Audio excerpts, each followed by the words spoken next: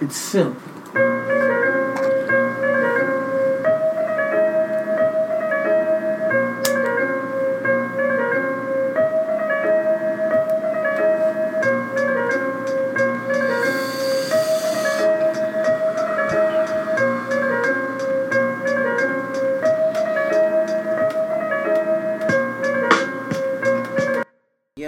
Yo, what's happening? I fucked up, of course. It wouldn't be a Reasonable Wrestling episode if I didn't fuck up the audio around this motherfucker. God It's damn. an honor tradition. Hey, you guys been with us. Y'all, man, if y'all already know, y'all been here y'all too. already know what it is. Yo, man, yeah, for those who don't know, this is your boys, the Reasonable Wrestling Podcast. I am the host with the most as I'm rolling up a joint right now. The joint roll Ayatollah, the most high. Chris, with my tag team partner, Chidi, a.k.a. Chidi Bang. I think it's CT, a.k.a. Chidi Bang. Hey, whatever you will. My man. What's up, everybody? What's good? Yes, we are the Reasonable Wrestling Podcast, the underground of professional wrestling podcast. Thank you guys for joining us once again. Today we're gonna kick off with a little tribute to the dead man, right? He made his debut, I believe, if our math is correctly, or if Michael Cole will ever fucking stop saying it, 30 years, right? 30 years. He's been with us 30 years, so let's just rewind that back. 2020 minus 30 years, that's 1990. So that guy has been around and been the phenom, been the dead man, been the, oh my God, what is that? He is on the Mount Rushmore of wrestling. You know why? Because everybody has their criteria for Mount Rushmore. We've had this on the conversation on the podcast before. But mine is a wrestler who's known for their working, a wrestler who's known for their showmanship, a wrestler who's known for their character, and a wrestler who is what did I have? What was the fourth one? There was another one, but essentially, it was a working character, Mike Skills. Mike Skills, and the showmanship.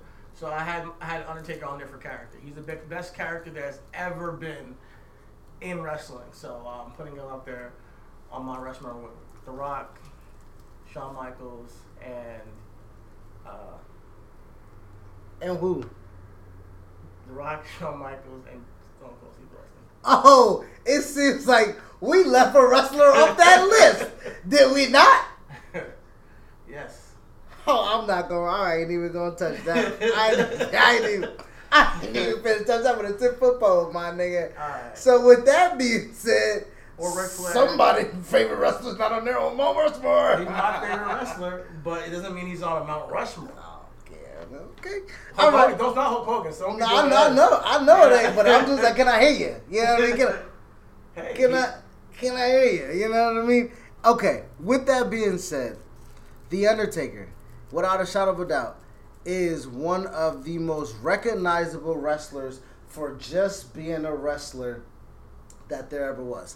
And I stole that pop culture icon. I stole that take off of Twitter. I can't remember who the fuck I stole it from, and I probably could have just kept it as my own since everybody steals shit. But I'm just gonna be a good guy today. I found that on Twitter, and Ric Flair and Hulk Hogan, no Hollywood movies, no entertainment, no sponsor, no Slim Jims, no nothing. Niggas know them strictly off of wrestling and wrestling alone. So Undertaker, shout out to you, man. I think there has been this discussion before because we celebrated his 25th anniversary 5 years ago. But what is your favorite and greatest incarnation of The Undertaker? It has to be Ministry of Darkness Taker, man. When he took that shit over, and you had that moment in wrestling where it just felt like every Monday you're like, what the fuck is this guy, sick bastard, gonna do? You had no idea what the occult was. I was a little kid, man, and they put Stone Cold on the cross and they kidnapped Stephanie McMahon. That's the Undertaker that I love the most. I mean, I'll tell you right now, when he went onto the American Badass stuff, when he came back with Judgment Day, which was a great moment, I kind of was a little bit peeved because I really like the dark shit. But one thing you can say about Undertaker, he's always evolved his character. And right now we're seeing another evolution of the Undertaker as just the man. You know, Mark Calloway, you can see him on Hot Ones and eating buffalo wings and whatnot. You need a flat light. I need a light. I need some fire. I need some fire, man.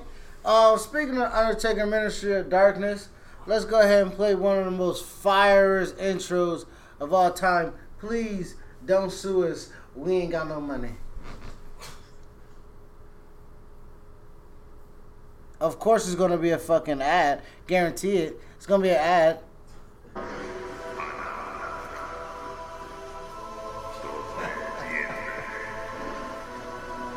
My mom thought this was some Satan shit, nigga. I could not motherfucking.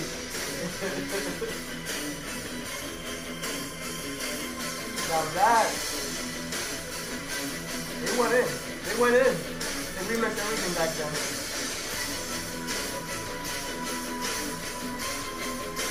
I think so you don't get royalties, you have to play less than like, what, 30 seconds or something like that? Or you just gotta chop it up and just like, we the best! Music! And then you can just start it over again, like, you know what I mean? Something like that. I don't know how that works, I don't know. Nah, but you can end it now. You guys get the picture. 30 years, that is epic. Yo, he was on that Santanic shit. That was wild. Yeah. That and was. now you get to see fucking Cameo. That was wild, man. Hey, like how much is Cameo? Listen, Cameo. I think they got that nigga $1,000. $1,000? Stack, nigga. Pull up on the Taker. He'll talk to you for a stack, my nigga. What's happening with that? Oh my god. Nah. So, listen, Undertaker, 30 years. He's got a partnership now. They got new merch with Snoop Dogg. Undertaker merch? Undertaker merch with Snoop Dogg. It's a collaboration. Go figure. So they're right now. You know, he's had umpteen documentaries on the fucking network. Does Undertaker smoke weed? I wonder. Nah. I mean, he's Blue Lives Matter. What the fuck out of there? That has nothing to do with him smoking weed. Shit, I don't know. I'm sure a lot of people who Blue Lives Matter smoke weed. They smoke meth. Is that racist? No. They are? What the fuck? Listen, I mean, so would I am a little bit. I'm sure that when we get our CBD oils together, we gotta send Markello. That body seems like it's aching, probably from all the 30 years of punishment he's been taking. I know he ain't gonna. If he doesn't smoke weed, he should. He ain't gonna take it from two black boys. I can tell you that, nigga. Let's not get into the politics conversation right now, please. But let's just keep it at that. Yo, Taker, do you know that this money's going to Act Blue? He's gonna kick our shit off the motherfucking counter, nigga. Not now, thank you. Not anymore. No, we still need Black Lives still matter, no matter who the president is, nigga. They still matter, absolutely. For sure. And don't mean, but hey, at the end of the day, you can see him on Cameo for $1,000. But you got Zelina Vega out here, they fire her ass. No, listen. From some of the same ass shit.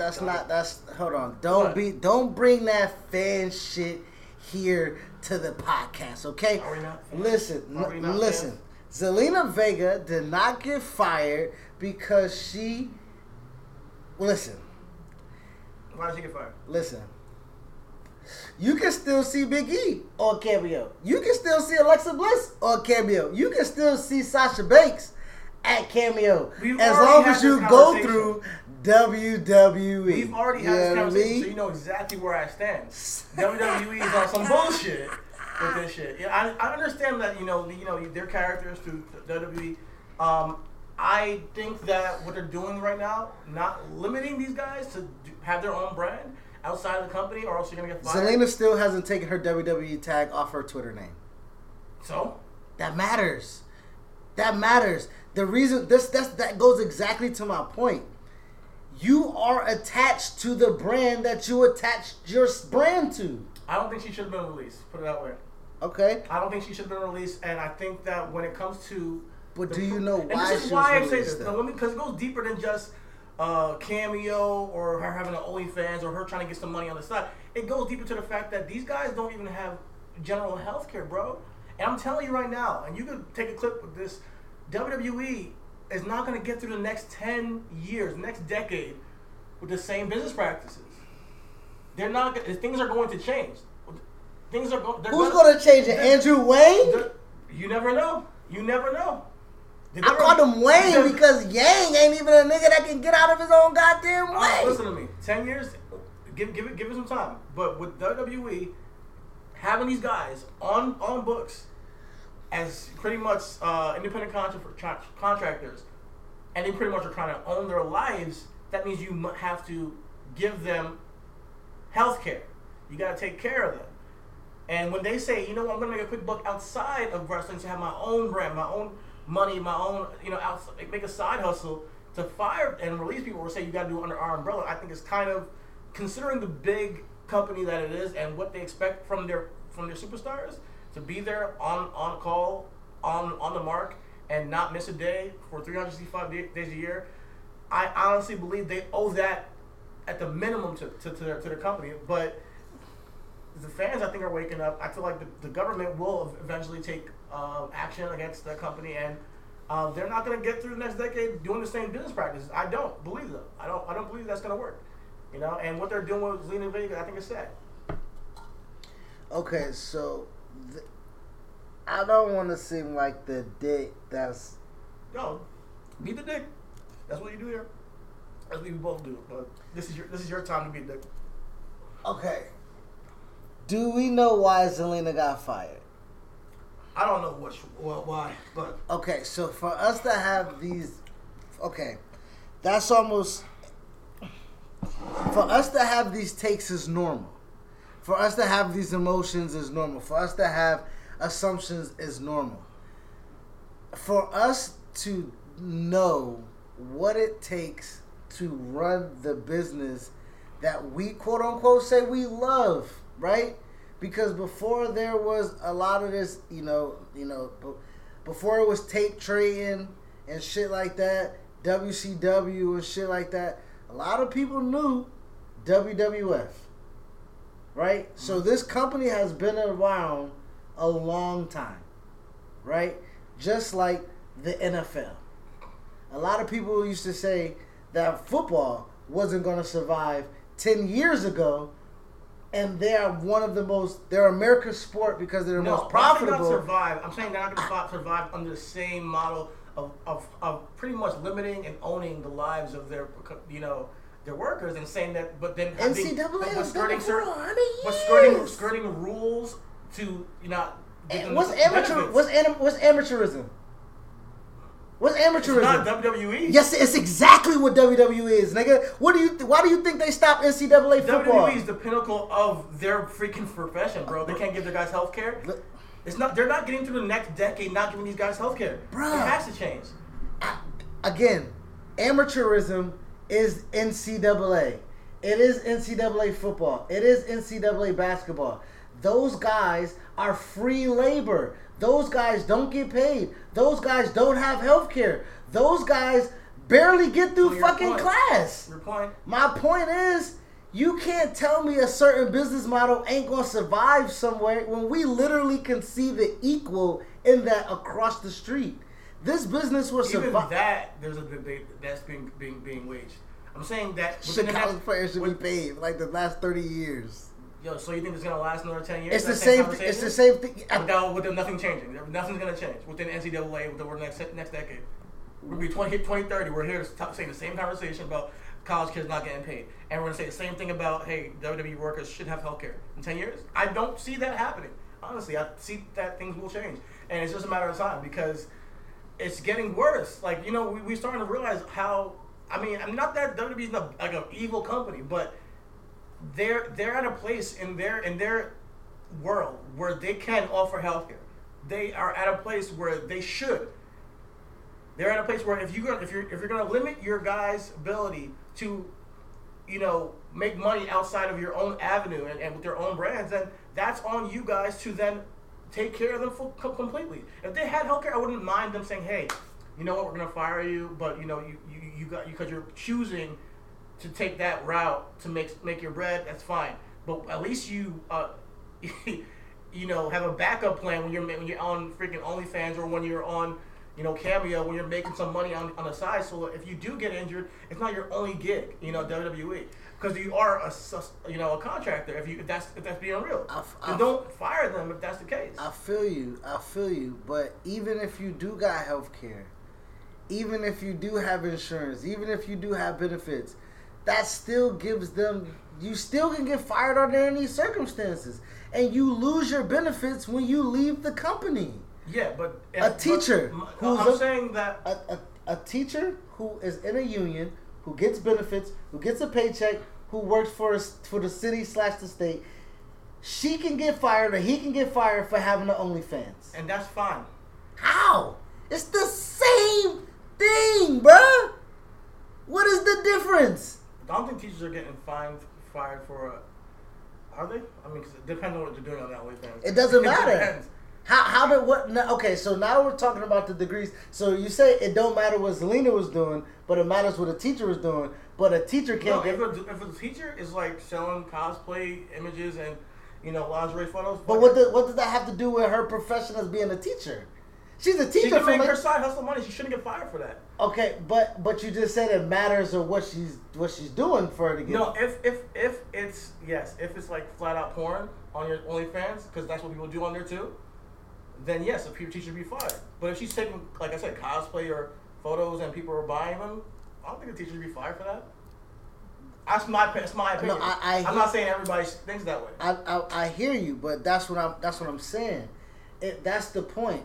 If somebody quote unquote is paying you, then not saying that they have the right to tell you that. And this is not your wrestling anymore. No, but I mean, it goes back to. I mean, it goes. I'm bringing degrees into it because you're like Zelina got fired because she had an OnlyFans or she was doing Twitch. I don't know what she got fired for. I'm not saying that. I'm saying that if it's because of her ventures on Twitch or making money outside the business, I don't believe she should be fired for that. I don't believe if you're an entrepreneurial spirit and you're doing things outside of your own job because you are a independent contractor, you should be able to do that. But if you're gonna actually hire these people as employees, full-time employees, do that WWE. And I don't think that they're gonna get away with that for another 10 years. I don't. And that's what I'm trying to say. Hire them as full-time employees if you want to do that. That's fine. A teacher is a full-time employee. And they sign up for that. Okay, if I have things to have to adhere to because I'm a full-time employee with benefits. Now there's some subcontractors. Let them do what the fuck they do on their own time. That's all I'm trying to say. So that went back. So let's outside of the OnlyFans, because WWE sent out an edict saying that they were going to tell people that y'all had a certain amount of time to tell your fans and to get your people accustomed to you not being here. And she said fuck that. And she said fuck that shit. But guess what? Paige also said fuck that shit. Right? But Paige also did not go on Twitter and say I stand for unionization either. What happened first though? That's what I want to know.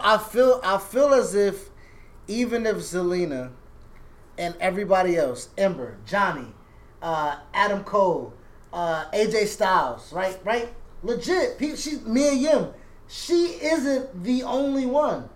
And I understand that she may be, reports are saying that she may have been getting paid more through her outside ventures than she was with WWE. Which, whatever. But that's my thing. Like, usually, they're going to make you pick. And I don't usually think that can't be a bad thing.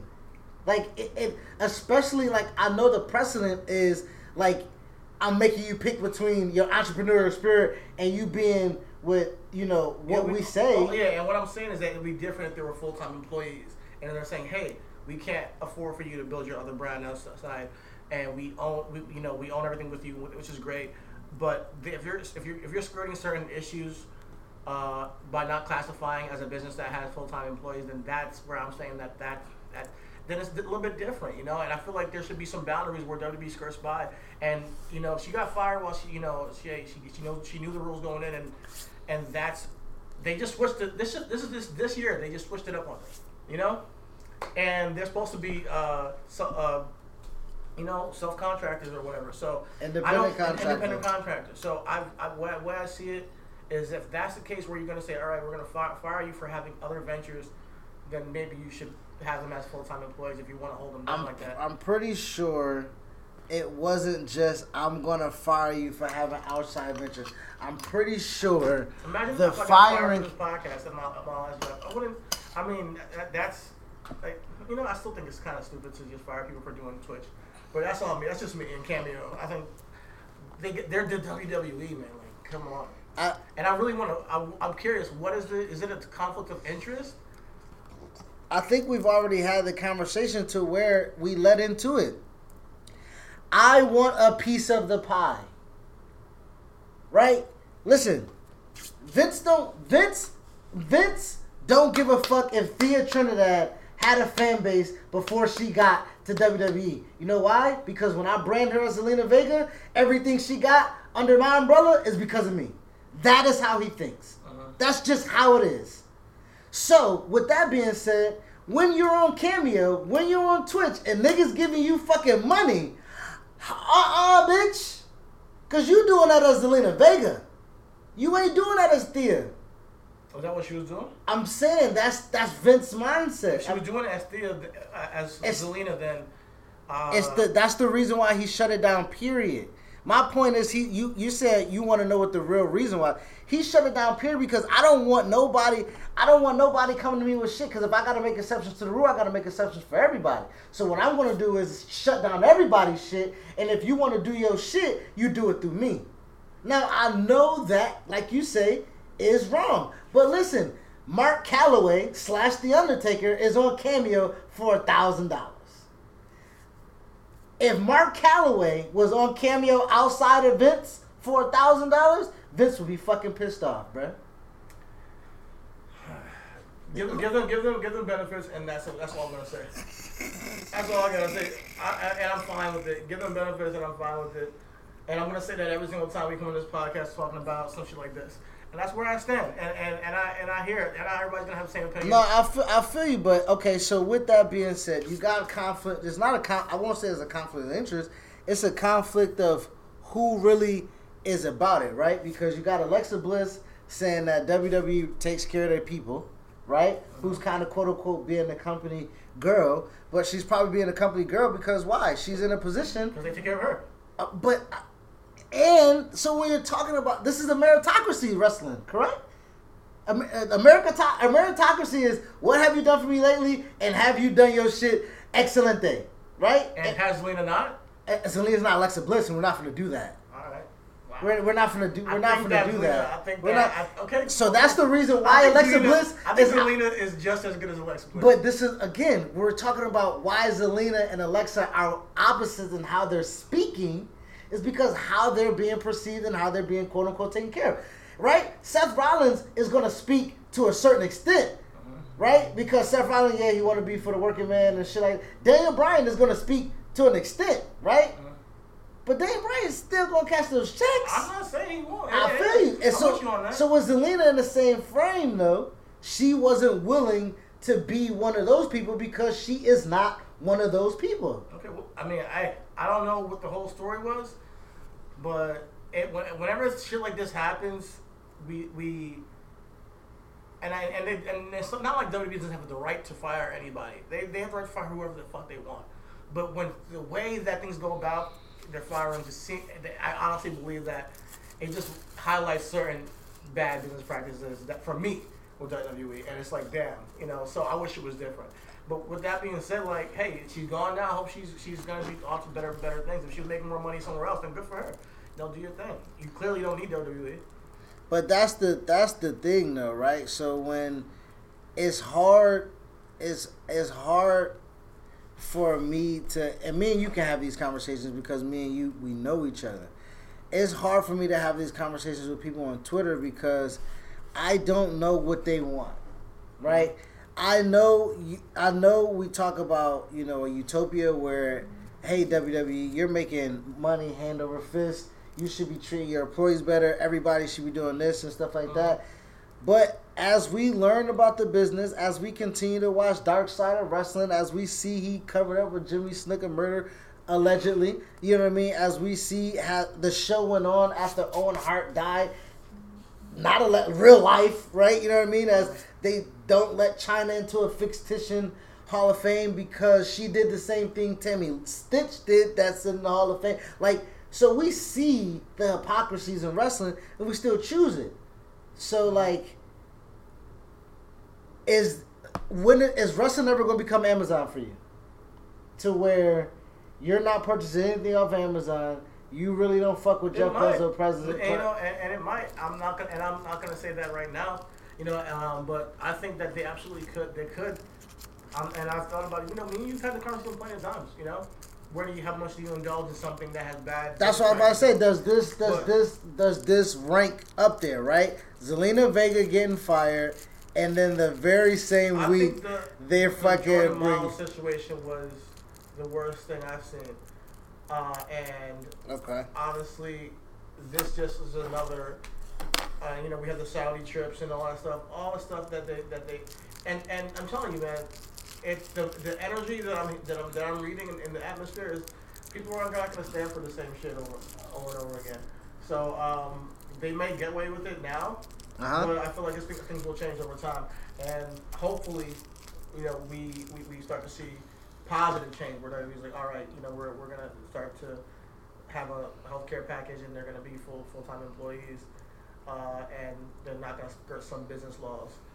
But at this point, here we are, and WWE has a right to do what they want, and they get away with it for now.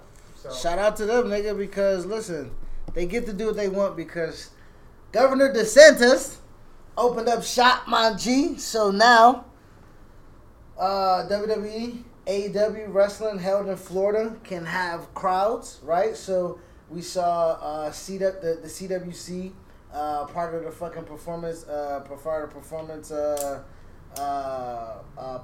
performance center is where NXT is taking place at. They were just doing Amway. Amway did not have any fans. But Amway is getting ready to have Orlando Magic come to town for basketball because the basketball season is about to start. Oh my god! So WWE got to get the fuck out. Still? No. What was done? Everybody's going to be in their own stadium. Damn, we're really going back to regular shit already. Okay, so my conversation that I asked 2 weeks ago, was it worth it? Y'all niggas looked at me crazy. Okay, so WWE. Right, is now forced to get out of Amway Center, and now they've got to move their operation to Tampa. They're going to be at Tropicana Field in Tampa, baseball stadium, and because baseball season is going to go back to normal and won't be ready for the spring. So, around about April or May, around that. Okay. So WWE is getting kicked out of one house in December, and they plan on to have their operations moved to Tampa by mid-December or beginning of December, mid-December.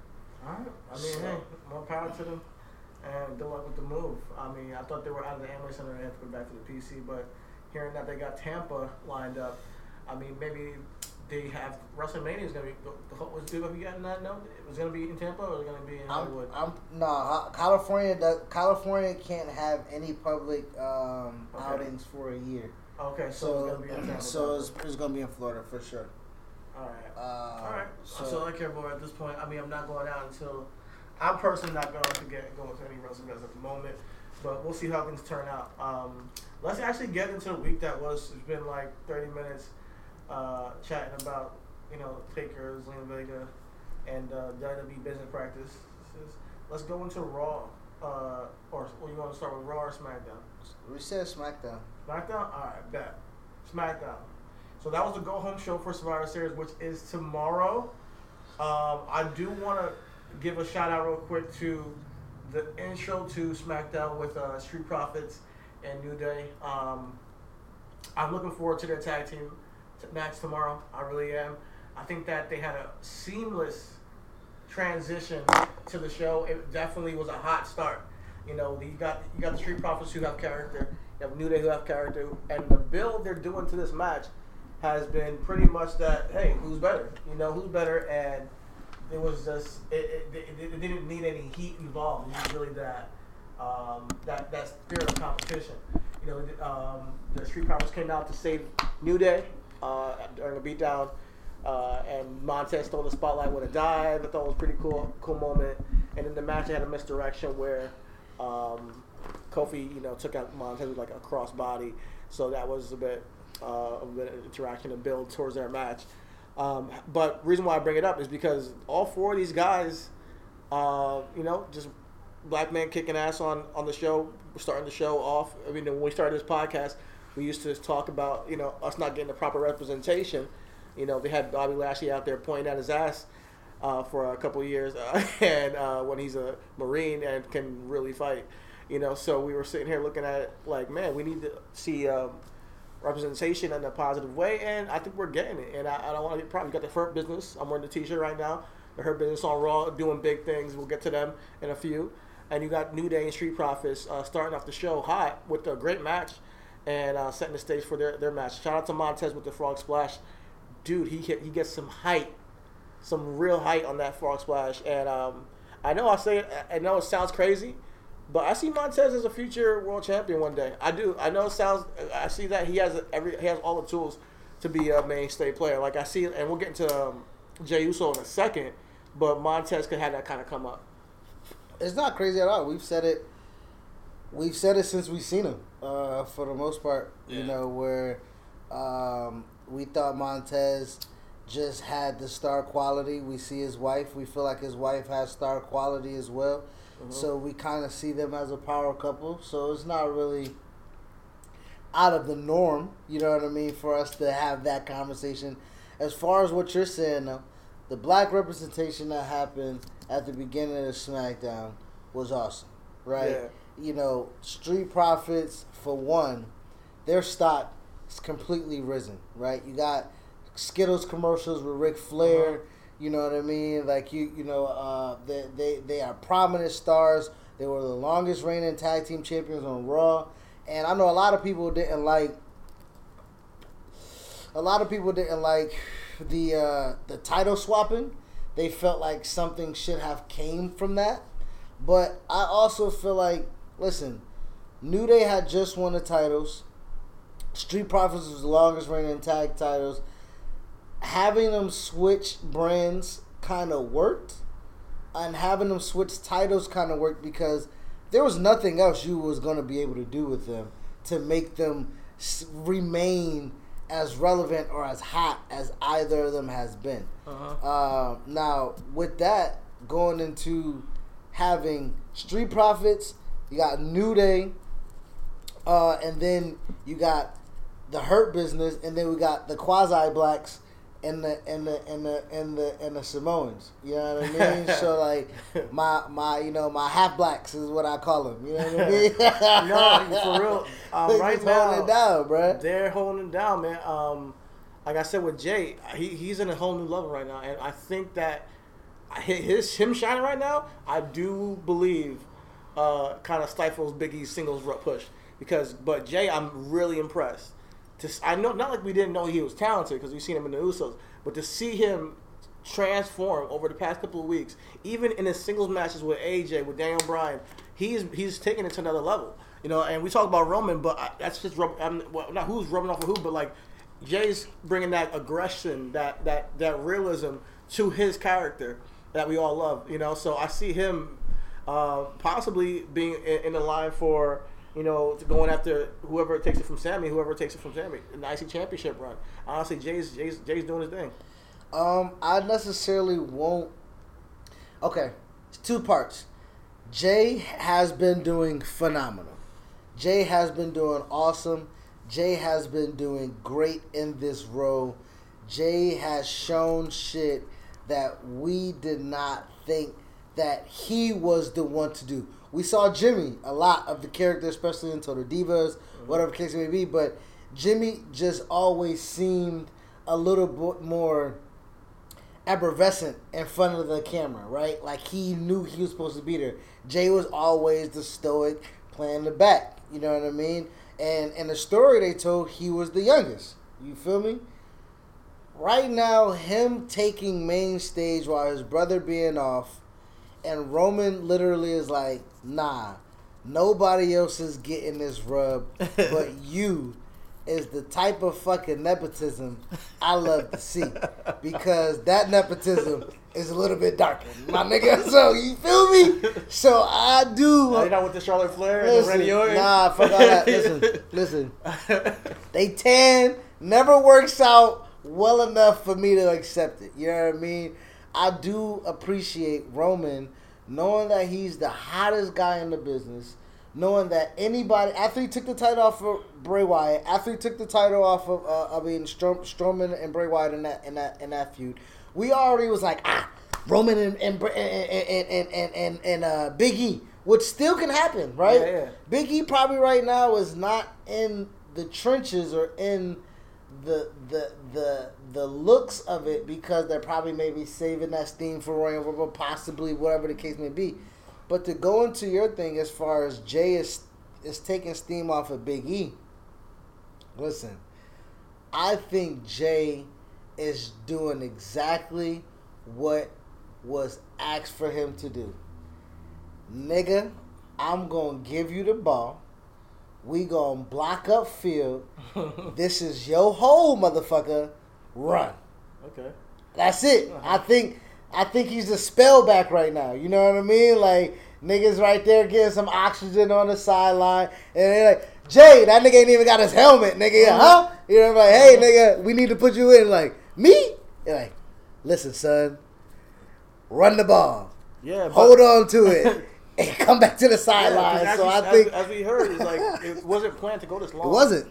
You know, it was supposed to be just Roman and Jay for that one program, and then it extended to Hell in a Cell, which I think is my favorite storyline of the year in any company. Personally, that's just my favorite storyline, the Roman and Jay feud. I thought it was beautiful, man. But now it's paid dividends with Jay. It's paid dividends with Roman. Jay's killing. I do think it stifled Big E's run. Don't get me wrong. I do think that he's gonna get his singles push down the line, because he was great with Sheamus before. Before he kind of slowed him down. But I think what stifling him is Otis. Otis stifled Big E? Because Big E's not in the Survivor Series match, is he? No, nigga, Otis is. That's what I'm saying. SmackDown, listen, there's some disparities in both these teams, right?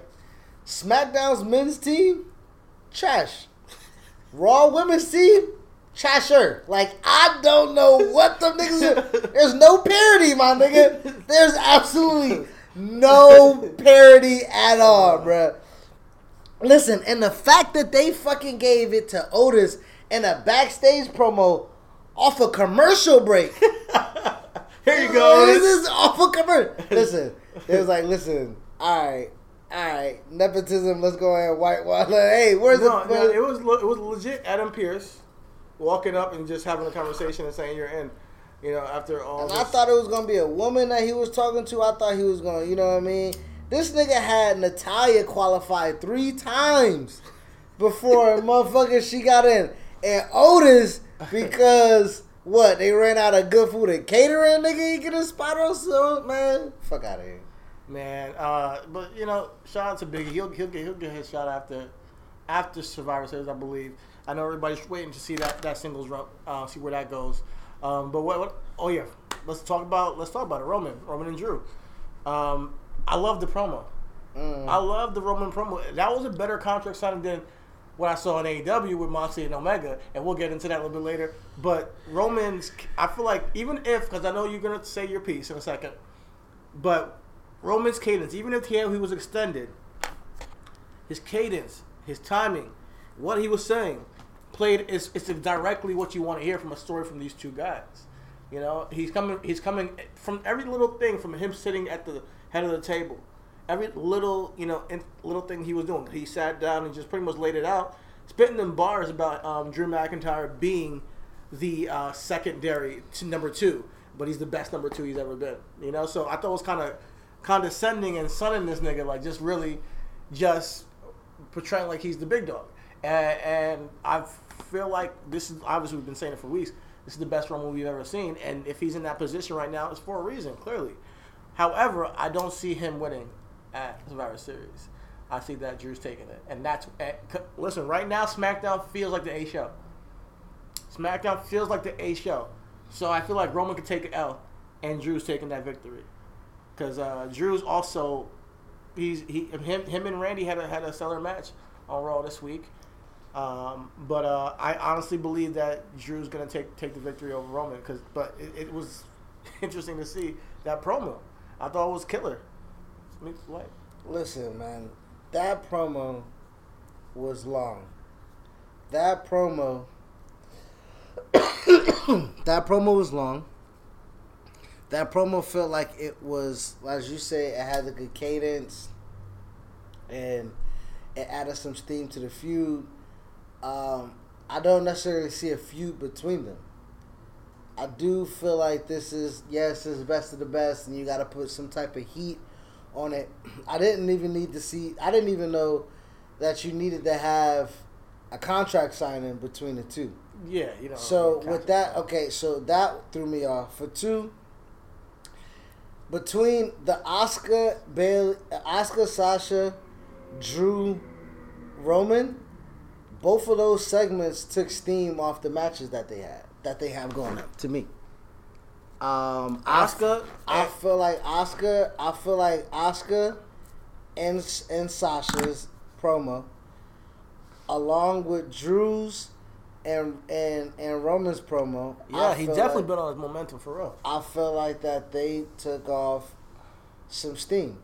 Now with Roman's, I disagree. Like I said, and I'll agree with Rich. I think that, like you said, it was building towards Drew. What can they do? It's Drew versus Roman. Raw versus SmackDown. All they can do is tell a story of their positions in this company, and that is what they did. Their positions. Roman saying, "I will always be number one," and I was where you're at. He brought in what Paul Heyman said to him. He's like, "You were the right guy at the wrong time." He's like, "I like you. You're doing great." He kind of, but sunning the guy at the same time. Roman killed it. And you didn't get the subtleties in the whole thing. I mean, did I not get the subtleties, nigga? Oh, you talking to me? Yes, nigga. I know. I get it. It was just long ass promo. Right. The nigga repeated himself twice, 3 times maybe. He was trying to find himself. He was trying to find his pinpoints. Production wise, I think it went too long because that segment went long, where that segment took time off from the Seth and Buddy's segment, which then bled into Sasha's Asuka. I think that whole thing kind of was off key because I felt like, even though that, like, okay, you can tell the story. The story was already told last week, right? Where Drew came and we was like, oh man, okay, there's no way you have Drew on SmackDown and you don't win the title. So you kind of prepare for that. Uh-huh. So now Drew comes back. Now, I know that, like I said, the contract signing, I'm not finna beat that into the dirt. My conversation piece of this particular story is when Drew and Roman was sitting there and Roman was sunning him, per se, Drew has never let a nigga sun him. So, he say, yo, I know you wanted me to do this. I know you wanted me to do this. I know you want me to flip the table off. That nigga should have fucking signed a contract and dipped off. He sat there and let that nigga berate him for 4 to 5 minutes. You see what I'm saying? Like, you let this nigga say, oh yeah, you the wrong guy at the wrong time. Nigga, Drew know that? Drew know that for sure, nigga. If Roman was ready to go for WrestleMania, we don't give a fuck about Drew's title run. Because Roman has that fucking run from WrestleMania throughout wherever the fuck we at right now. So we give 2 shits about Drew's title. I guarantee you, Drew, in the heart of hearts, knows what Roman was saying was true. He didn't have to hear for 5 minutes on a promo stage, nigga. But it's good for us to hear it. That's the whole point. It's good for us to hear it on TV, and that honestly, I think that adds to the match. I think that, especially with Drew's performance on Raw, I want to hand it to him. Like he's good. He's good, man. The guy's got it. And I believe that this is going to be a really good match. Like you said, it's Roman's first test since he's been back. So this could be a knockdown, drag out match, and this is like a new Roman. So we'll see how the match plays out, because I know we only got to see him just beat the hell out of Jey Uso for 2 months. and then before he just won the title by coming in at the last minute and spearing Braun and taking the title pretty much. So I honestly believe that this SmackDown we watched got me more excited for Survivor Series than I was watching Raw. You know, and I want to tell you, like, we got to stop. I hope this is the end of Seth Rollins and the Rey Mysterios, because we can't have this guy beating this family's ass for 3 months. You know, like, this is it. Please, end of the story. I'm not sure. 3 months? What do you mean? He beat the shit out of Dominic at goddamn SummerSlam. He beat him again on Friday SmackDown. He was whooping everybody's ass, the whole family. And then they got Buddy the victory. But honestly, Seth Rollins, a quick note on him. We haven't seen the best of Seth Rollins yet. Honestly, I believe that Seth Rollins has a lot in the tank where it comes to character-wise. And with his performance, congratulations for the baby. And we saw the photos. With him and Becky.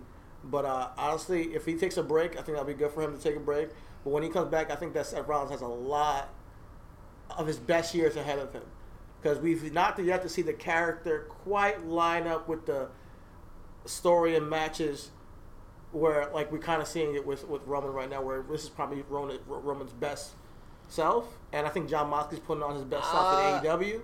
I think we haven't yet to see Seth's best work. I don't know. I would honestly say 2015 is right up. It's not his best work, but it's the best work he's had So far. I mean, and I feel like I think he's more seasoned right now. I mean, I mean, with him being more seasoned, I still believe that authority run and those matches and the story he had. Even though he ripped his, so I'm sorry, that's 2014. Damn, because he tore his knee up. So yeah, you're right. I would, because I think that when I'm, I wouldn't be surprised if he's sitting down too. I'm looking at the story of. I think that he's gonna take a break. I mean, damn. What are you talking about? What's going on? Huh? Who's gonna take a break? No, Seth. Wouldn't be surprised if Seth will be sitting. Yeah, nigga. I mean, he's about to have a baby. Uh-huh. Like, yeah, he's not even gonna be at work. He's gonna be on paternity leave, so he's gonna be down for a minute. He's gonna be out being daddy for a while, and I think it's probably gonna be as long as Roman was out. Right? Roman was out about 5-6 months. Yeah, he'll be back for WrestleMania though. I mean, nobody's really missing that payday if they can help it. Niggas not missing that payday. But I hope that we're done with the Rey Mysterio stuff and Buddy Murphy and shit. But I mean, I think we will be at this time because again, at the Survivor Series, Ray and Seth had their blow-off feud last week or the week before last on SmackDown. That was the last match. Buddy and Seth had their blow-off match. Both great matches. Both were great matches. Yeah. Both were good matches. Good. I won't say both were great matches. Both were good matches. But as far as what you're saying is you haven't seen the best of Seth Rollins or excuse me, or Seth Rollins' character has a matchup with his in-ring and stuff like that. I do feel like that Seth is so good, right, that we kind of downplay when he's good. I think so too. I think that he's right because 2019 was a good year. He was IC champ, tag champ. This year's a good year. Right, that's what I'm saying. I'm saying that when I feel like his best work is to come. Put it that way. His best work is to come. Not that he hasn't been one of the best workers ever. Not doing great with his character work with the Messiah. I feel like when he puts it, when it's quite sure that he's the guy. Where he's the man at the moment. Burn It Down was just that. It didn't work for me then because it was just. CT, I have footage of you really putting over this guy. The Burn It Down, the interest, him being the IC champ. You felt like that at that point in time he was so hot that he needed to be elevated in the. But he wasn't. But you know what I'm trying to say though, right? He wasn't because Roman was there. All right, I guess get away from Roman. Roman's making a lot of number ones, number twos, guy. Okay. Like Because, and again, that goes back to Roman's subtlety of, like you say, right place, wrong time. Listen, Roman was the guy in 2015, 2016, but guess what he was not? Box office. Yeah. He wasn't Brock. So with that being said, he was the right guy, right time, or wrong, whatever the fuck the stand was. But because there was a guy that is just the guy there, you can only hit that ceiling. Seth met Roman.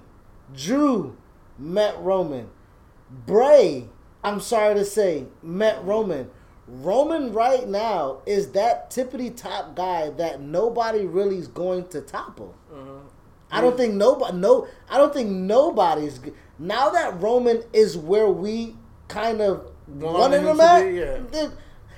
Seth can have the best of the best of his best. It's not going to be Roman. I have more faith in my boy Seth. I have more faith in my boy Seth, but I think that he got more to come. But they had a good match this week on SmackDown. But we'll see what goes on. Hopefully he does take a break and get some time off. However, let's spin over to Raw because we didn't really talk about Raw. I mean, the only thing to note was really Drew McIntyre's victory over Randy. Well, we can't say the only way. No, so we can bypass the Drew and Randy because we already gave that up. The fucking New Day and the Hurt Business, that tag team match was spectacular. Absolutely. With that tag team match was absolutely spectacular. Yeah. We cannot bypass that.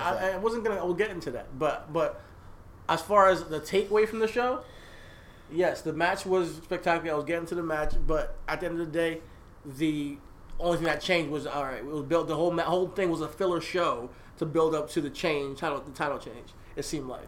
I think the Hurt Business is going to have the tag titles in the future. I think they're going to take it from the New Day, and I think that match goes to show that they have chemistry, something there, So we were just saying before the podcast, the Hurt Business is a stable that needs gold. They're not one of the, like you said, the Wyatt family or something like that. For sure. They don't necessarily need the titles. The Hurt Business needs some gold. They need some gold, bro. So we already got Bobby with the United States Championship. I'm looking forward to seeing him and Sammy link up tomorrow. And then you got Cedric and Shelton, which I believe will be the next tag team champions. And, well deserved, honestly. Other than that, Raw, like you said, the women's division right now is kind of, I don't know what they're doing. But yeah, we're moving towards Survivor Series, and Raw really wasn't the go home show. It was SmackDown, which honestly built. I mean, Raw's go home show was 2 weeks ago, I believe. I do believe. Let me rewind that. When Drew announced that he was going to be challenging for the title, and then came on SmackDown 2 weeks ago, that was already foreshadowed to me. So with that being said, Raw was an absolute filler week for me. But the match was good. So they were great takeaways. Yeah. Going forward, the feud after Survivor Series, again, I still think it's too convoluted. I still don't have no absolute direction. I like it that way, though. I mean, we always wanted it to have multiple ways you can go with it, where I can't tell you who's lined up for the championship. We have The Miz with the cash-in, Money in the Bank cash-in. We have Randy Orton, who just lost the title. We got Bray Wyatt. We got Braun Strowman. Not to mention, you got Keith Lee. You got Keith Lee there. You got a lot of people. You got AJ Styles even, so you really could go anywhere with Drew. And I like that there's some intrigue where we don't know quite where the pathway is going towards. I just hope it's not Randy Orton. Please. Please, enough. When you give us those summer angles that go all the way through the fucking winter or the early fall, I just can't stand it. Do it every single year. I think they did it with Kevin and Seth for a while. I'm like, come on. But, yeah, we have, after like 80th time you've seen people wrestle. Now AJ Samoa, they do it a lot. Yeah, they do it a lot. My thing is, when it comes to directionless wrestling, we complain about it, but we like it. So I don't know what it is that we technically or what we want, because I will want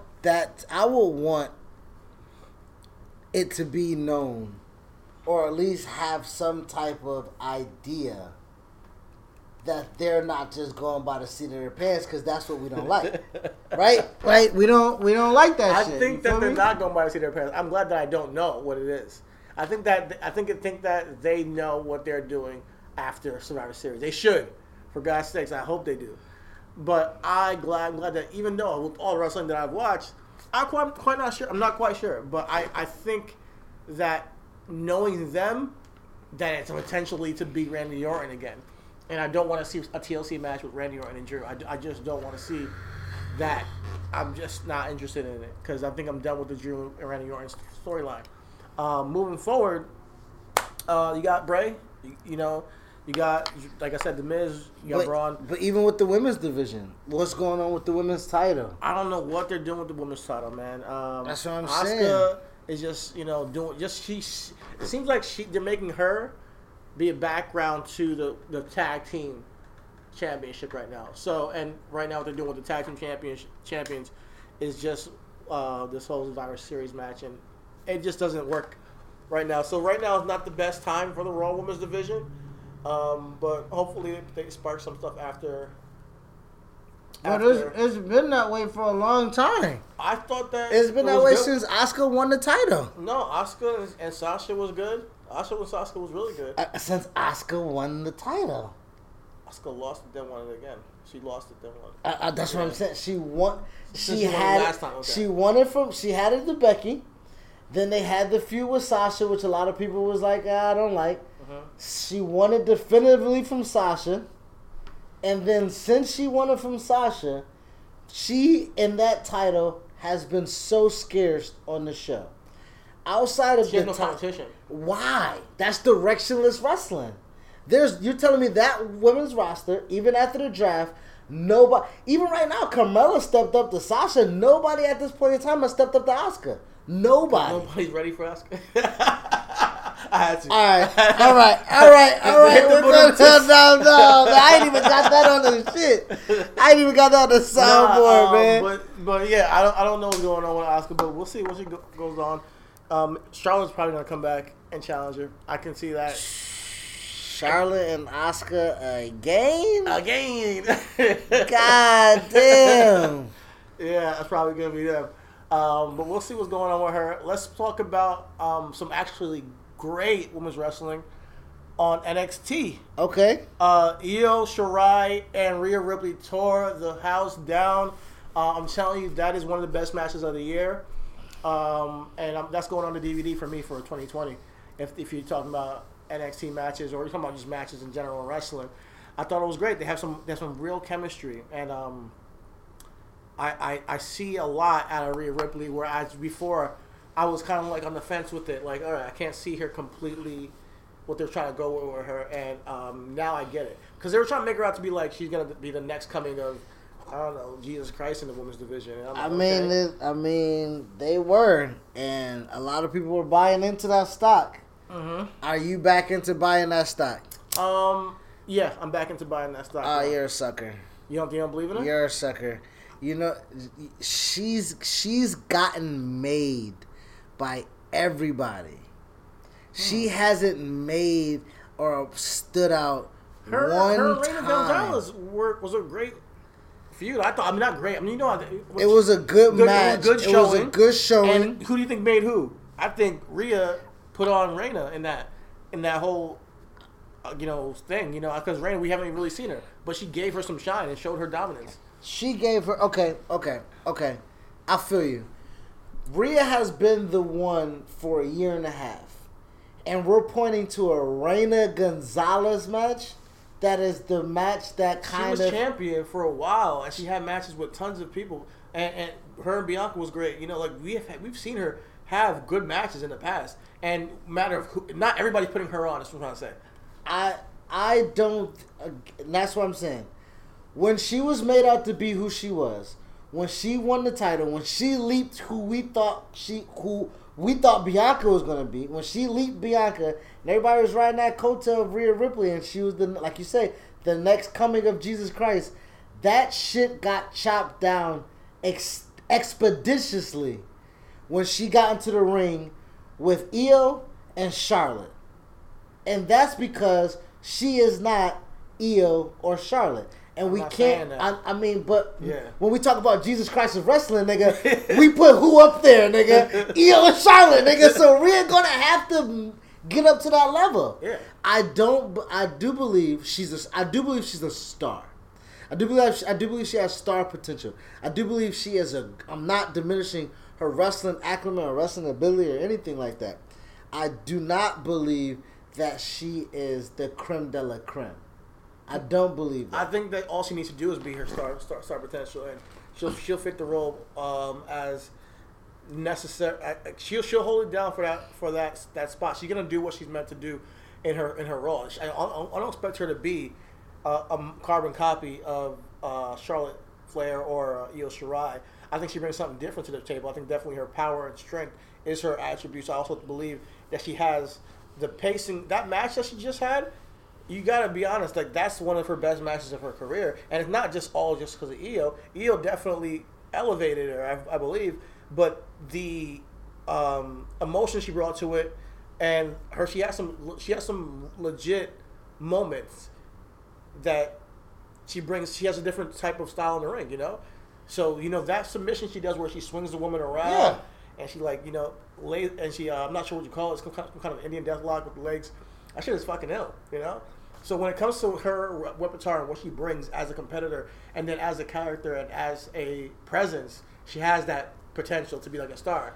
I don't see her, let's say, as as good as Charlotte right now, but I'm buying stock in it that she's going to be a mainstay, multi-time women's champion in the future. For sure. Yeah. She's like Carmella. Yeah, I think she's better than Carmella. I know, but I'm just saying, I mean, a mainstay multi-champion is Carmella. Okay. If you want to say that, so is I'm just so asking. is it. So is Alexa Bliss. So is Bailey. Right. So I think she's right. She's up there with them. That's what. Okay, yeah. That's where I'm asking. Like when you said I'm buying stock, that's what I'm asking, because when it comes back to, I still go back to this year, right? 2020 been a long ass year. I still do believe that they made the wrong call by having her be champion over Bianca. Bianca should have won. Bianca and Charlotte would have been a better matchup, and I do believe that matchup that Charlotte and Bianca potentially could have had would have, in the eyes of management and wrestler, Rhea got set back after that match. When do you have a match with Charlotte the Queen Flair and you get set back? Is that injury? Is that regression on you? Is that that's what I'm saying? It was pretty much them putting her in with their best and saying go out there in the moment and show out. And I think she did at WrestleMania. I think that it wasn't for her to be coordinated. It was for her to get tested. That's what I thought, though. I mean, so it goes back. This is a long year, right? Mm-hmm. WrestleMania was just 7 months ago, right? And so I thought Rhea, from November to November, let's go back to a whole year, her team won War Games, right? Yeah. Her team won War Games. She goes into Survivor Series. Her team wins Survivor Series, right? She is being made. And I thought that was supposed to be the coronation of Rhea being made. And I do believe that going back in Gorilla, not so much. Okay. I do believe that. Okay. I do, and I think that now that after going through some time, I think she is supposed to get brought, to my estimation, get brought up to the women's division, and maybe we get Rhea and Asuka. That's what they should do. Maybe we get Rhea and Asuka, and I think that will be a lot better than where we're at now. Yeah. Well, we don't have no direction. We have no reliable, feasible challenger. Like you said, nobody's ready for Asuka. Rhea might be. Rhea might also win the Royal Rumble, and we can't keep that out. Even though we want Bianca to win the Royal Rumble and go after Sasha Banks, we could also have Rhea as a potential victor. So we'll see her probably pop up and get called up soon. So just shout out to Rhea for just putting on a great show and changing some people's opinions. I mean, definitely over the past couple of months, I saw a better Rhea since the Charlotte match. I'm gonna be honest. Okay. I saw a better Rhea. And I've definitely saw a more aggressive Rhea for sure. Yeah, I have, and I think that she has a lot to offer going forward, and that's just me being honest about what I'm seeing. But what else on Wednesdays? What else? Leon Ruff. We have yet to talk about him, but congratulations on becoming the North American champion. It's dope, man. I'm happy for him. I'm happy for. I mean, the story that he's had. You know, he's been wrestling for 3 years. And he's now North American champion in WWE, living his dream. And I like the story they're telling with him on NXT, where it's just kind of like X-Pac, where it's just like 1, 2, 3, kid came out of nowhere, got the victory over Razor Ramon. It's the underdog story, and he fits it well. You know, I think he's doing a great job in his role. And then Johnny and Damian Priest, I feel like also are providing good character moments. For that mid card right now, so I like what they're doing down there. Shout out to Leon Ruff. Excuse me. I'm gonna call myself Leon Puff. Going on. Leon Puff. Listen. Book in Black. Leon Ruff. I think it's short. I think that title race.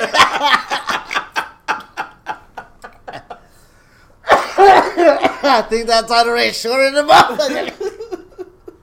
Bruh. Listen. Shout out to the homie, bruh. I remember just watching him on Evolve with AR Fox. Shout out to AR Fox too. Righteous Reg on Twitter. Had put out a tweet and said that AR Fox needs to get his flowers for him being a really good trainer, and yeah, let's go ahead and do that. AR Fox. We gave him his roses before, but once again, for sure, AR Fox, man, you are a legend, a pioneer, bro, yeah. A legit legend, pioneer, and the fruits of your labor and the fruits of your hard work is showing through Leon, right? Uh-huh. Leon now we got 1, 2, now 3, right? Am I missing somebody? Black North American champions? Velveteen Dream, Keith Lee, Leon. Ricochet, 4. So that North American championship is pretty much the Black American championship. You know what I mean? So that's but too bad you're not gonna hold it for very long, just like Black America. A white nigga is about to take that from you, my guy. So let your mom see it, let your dad see it, let your girl hold it, take it to your nieces and nephews, my guy. But that shit is not gonna stay with Black America. Who gets it? If anything, I do see him. If he's able to get past Gargano, which I don't believe he will, I think Gargano gets the title back. Gargano beats Priest again. Priest at some point I like Priest, but Priest has to get upgraded. I think we talked about that last time we got together. So I think that Gargano takes the title back off of I would like Leon to see Ruff. Priest in War Games, but obviously we're not going to see that this year. Speaking of War Games, we got Undisputed, but I'll get to that. This is going to go? Yeah. But yeah, with Priest, before we just wrap that up, he needs to be elevated. And I would have thought War Games would have been a come-out party for him this year. Because he's shown out, honestly, during this time, being North American champion. I thought he had a good run, and he's coming to his own. So yeah, him and Finn down the line, him and Pete Dunne, I think could link up and do some things. And him and Tommaso. It's gonna be him and Karrion Kross. Finn's gonna end up dropping that title to Karrion. Karrion, when is he gonna get back? I'm not too sure, but I think Finn is gonna hold it as long as he needs to for Karrion to take it off of him. I think that's how that goes. Once that gets done, then maybe Damian and Karrion goes into a nice little blood feud. That would be fire. That's how I see that going down. We'll see. But NXT is doing their thing. I'm down to see the War Games matches. You got Pat McAfee and Forza Brand with 1-2, Danny Burch and Oni Lorcan. At his side with also Pete Dunne, going against Undisputed Era and War Games this year at December 6th, 2 weeks from now. I'm looking forward to it. But would have liked to see some other people in there, like Damian Priest, not gonna front. But the woman, War Games match is Undisputed's match though, so like you can't even be mad. I can't be mad, right? War Games, like every War Games had Undisputed, so like every single one. Yeah, I don't think they haven't been in not one War Games match. The very first one was the triple threat. Them, Roddy and AOP versus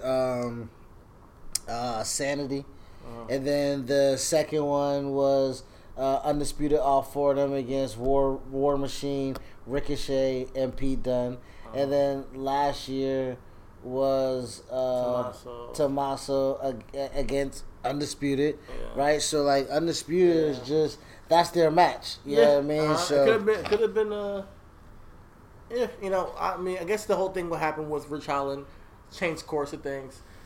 He probably would have been there with these four dudes instead of Pat McAfee. Yeah, I definitely do believe Pat McAfee doesn't belong in. One of these things don't look like the other, my guy. Honestly, I want Pete Dunne to ride this thing out with Pat McAfee as long as they can. But I want Pete Dunne to kick this nigga's head off. I swear to God, when I see them stand next to each other, I see Pete Dunne murdering Pat McAfee because he talks so much. But eventually when Pete Dunne makes that switch and he, let's say, goes after Finn and gets the NXT Championship, which I wouldn't mind Pete Dunne being the one to take it off of Finn, becoming an NXT Champion. And then once he gets the championship, turning on Pat McAfee like, all right, I don't need you anymore. All right, I'm champion now. I'll wipe my hands clean of you. So when it comes to War Games, I'm down to see what I'm just glad Pete Dunne's back, and I'm glad to see what Undisputed can do. But when it comes to Oni Lorcan and Danny Burch, I like what they do, but I'm not sure if I would have put them in the War Games match. But that's just me. But they're the tag team champions, so we'll see. I'm not sure if I would have paired any of them niggas with Pat McAfee, but that's neither here nor there with me. You know what I mean? I don't even know how Pat McAfee gets this motherfucking bump and assignment after he was just doing goddamn sideline shit. But yeah. Anything else for NXT? Nah, NXT's doing their thing. All right, let's get into this AEW show. We've been an hour 15 minutes talking WWE. Mm-hmm. Let's fucking talk some fucking AEW. Let me get a clean camera, clean slate for the camera.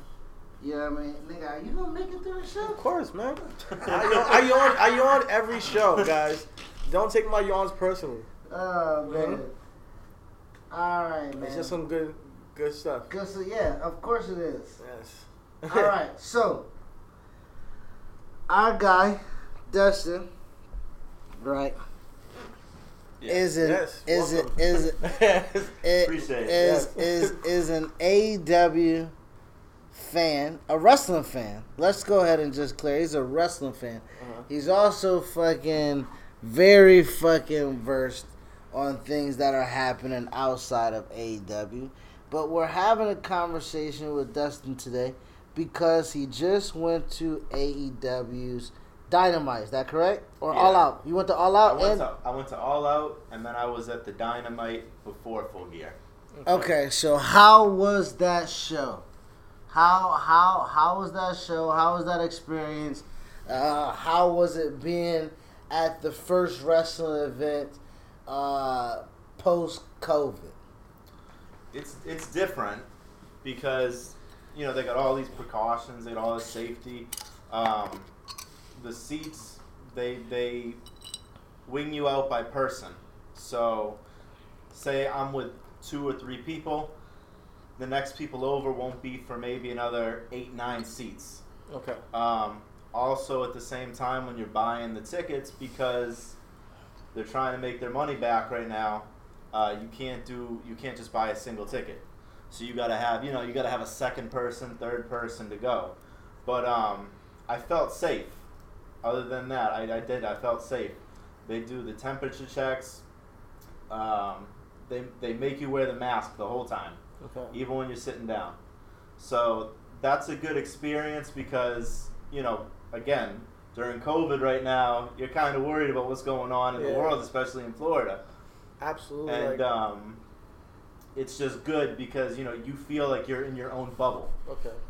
Yeah, I was going to say, I'm not going to plan. I have no plans to go back into these venues for some time.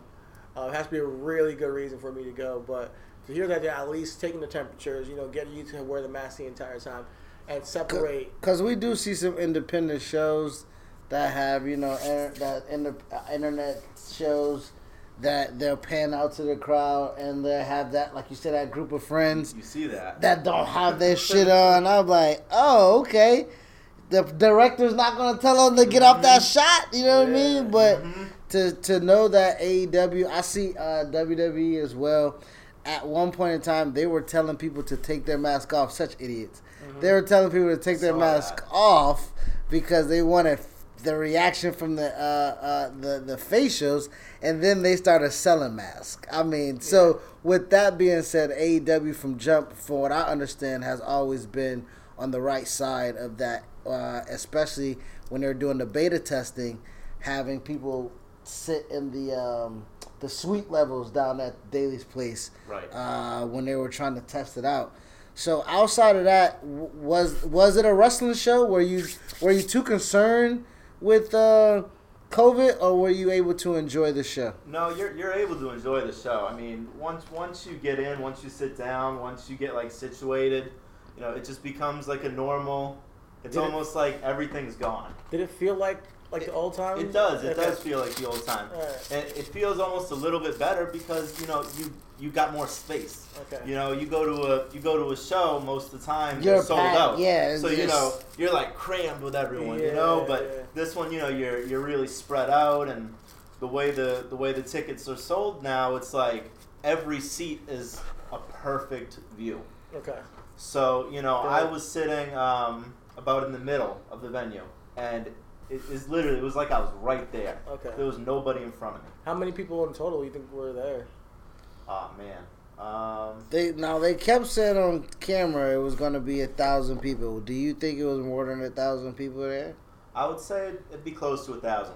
Okay. The way they spread everyone out. Okay. Because the way the how do you say amphitheater? Mm-hmm. That's how it is. You got the bottom level, and then you got like 2 or 3 other layers on top of it. So you can really spread the people out through the arena. All right. So at least they're taking their time over there, and making because this is what we've been talking about in the podcast for months. Is like, if you're doing it, just make sure people are safe, and everybody has the right to take the risk that they can take and go out to a show. Mm-hmm. I'm personally gonna wait a little bit longer. Now I understand, but was the show? You said you were diving like 2 weeks ago. Yeah. How was the show? It was the Dynamite before Full Gear. The show was okay. Okay. They were just preparing for the pay-per-view. All right, go home. Yeah, the go-home show. All right. So with AEW, right? No, go ahead. I was going to ask, you went to a second show, right? You went to, what other show you went to? I went to All Out. So how was All Out? All Out was actually really good. That was... Okay, and was it the same amount of people there, you say, roundabout, roughly? It was about the same amount of people. Okay, so All Out was a better show, and you were able to kind of with one of those big shows, you were kind of able to have it spread out, have it to be a little bit where you can enjoy it more than anything. Yep.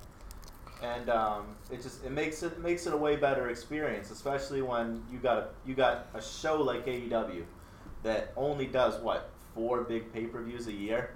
So that they're gonna put the care into that show. Yeah. So to be able to watch it, pretty much like your front row, it's an amazing experience. Now, we've been talking AEW since they pretty much started, and we always go back and forth. We're not necessarily AEW marks or whatever you want to say. We are fans, and we do tune into the product. But we do have a lot of gripes with the way AEW tends to do, their show. I personally am probably a bigger fan than he is, and I try to give him more of a chance to just, see where they take things. But what specific about AEW appeals to you as a fan? For me, it's you get to see the independent wrestlers on a bigger stage. Okay. You get to see them put their craft in. It's not so much as WWE where they focus all on story and then maybe they'll have a 5-6 minute match. Okay. And also it's the build up to it. Like I said, I think that's a really good idea for them to limit the pay-per-views. Mm-hmm. So it makes it more special when they're actually in the ring. Mm-hmm. Just look at the matches for Full Gear. They had time to build those up, so they became important. So I think that's one thing that I do like about AEW is everything feels important. I mean, I got my gripes with it, just like I'm sure you do. Yeah. So. Yeah, and no, you're right. Like AEW Full Gear, we had about like 4 matches that could have stole the show, I believe, on that card, and we were having that conversation. So we have given them the props where props is due. However, there are things that every single week we look at them and I didn't see an identity with that show up for a while, and I'm starting to see it take place now because right now we get in a year now. We got more character. You got finally a TNT champion who is like feels like this their own guy. Right.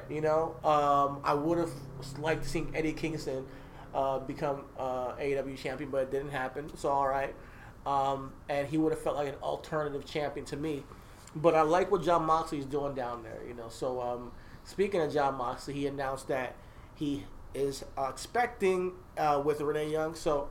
Or not Renee Young, I should say Renee Paquette. Paquette, or Renee Moxley. I'm not sure what her real name is, but happy baby, or congratulations to happy baby. Congratulations. Holy fuck! We gotta wrap this up. Happy baby. Congratulations to them. But you heard the announcement, right? Yeah, I watched the show. It was so funny. Happy baby is what was funny, nigga. That was what I was laughing at, nigga. I wasn't laughing at that. I was laughing at. But what we really brought you on for is because, again, I am not so much of an AEW fan because, like CT stated, it's very hard to find an identity for AEW. With that being said, the identity of AEW. Oh shit, that's not what I want to do. To find an identity with AEW, it is through the prism of the guys who started the company. Correct. So Cody, Matt, Nick, and Kenny Omega. I do feel like they all are great and deserve their credit for what and who and how they did their thing. But I do also feel like they are overrated. And with that being said, Kenny is top gun on that. Kenny, you need to stop disrespecting Kenny. Last week you're on here with a Kenny Omega t-shirt. Okay. But at the same time, it was Westside Gun.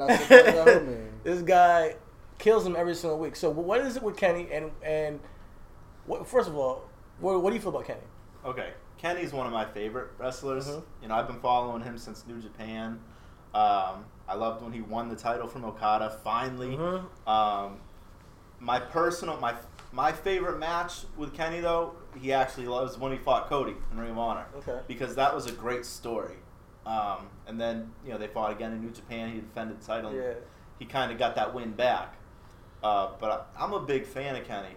But just what you said in the beginning about finding their placement, I feel like it's because it's a new show too. You know, they gotta find their groove to it. So in the beginning, you had, like you said, you had the Bucks and Cody and Kenny, who were new to all of this, with Tony Khan, who's never done a wrestling promotion a day in his life.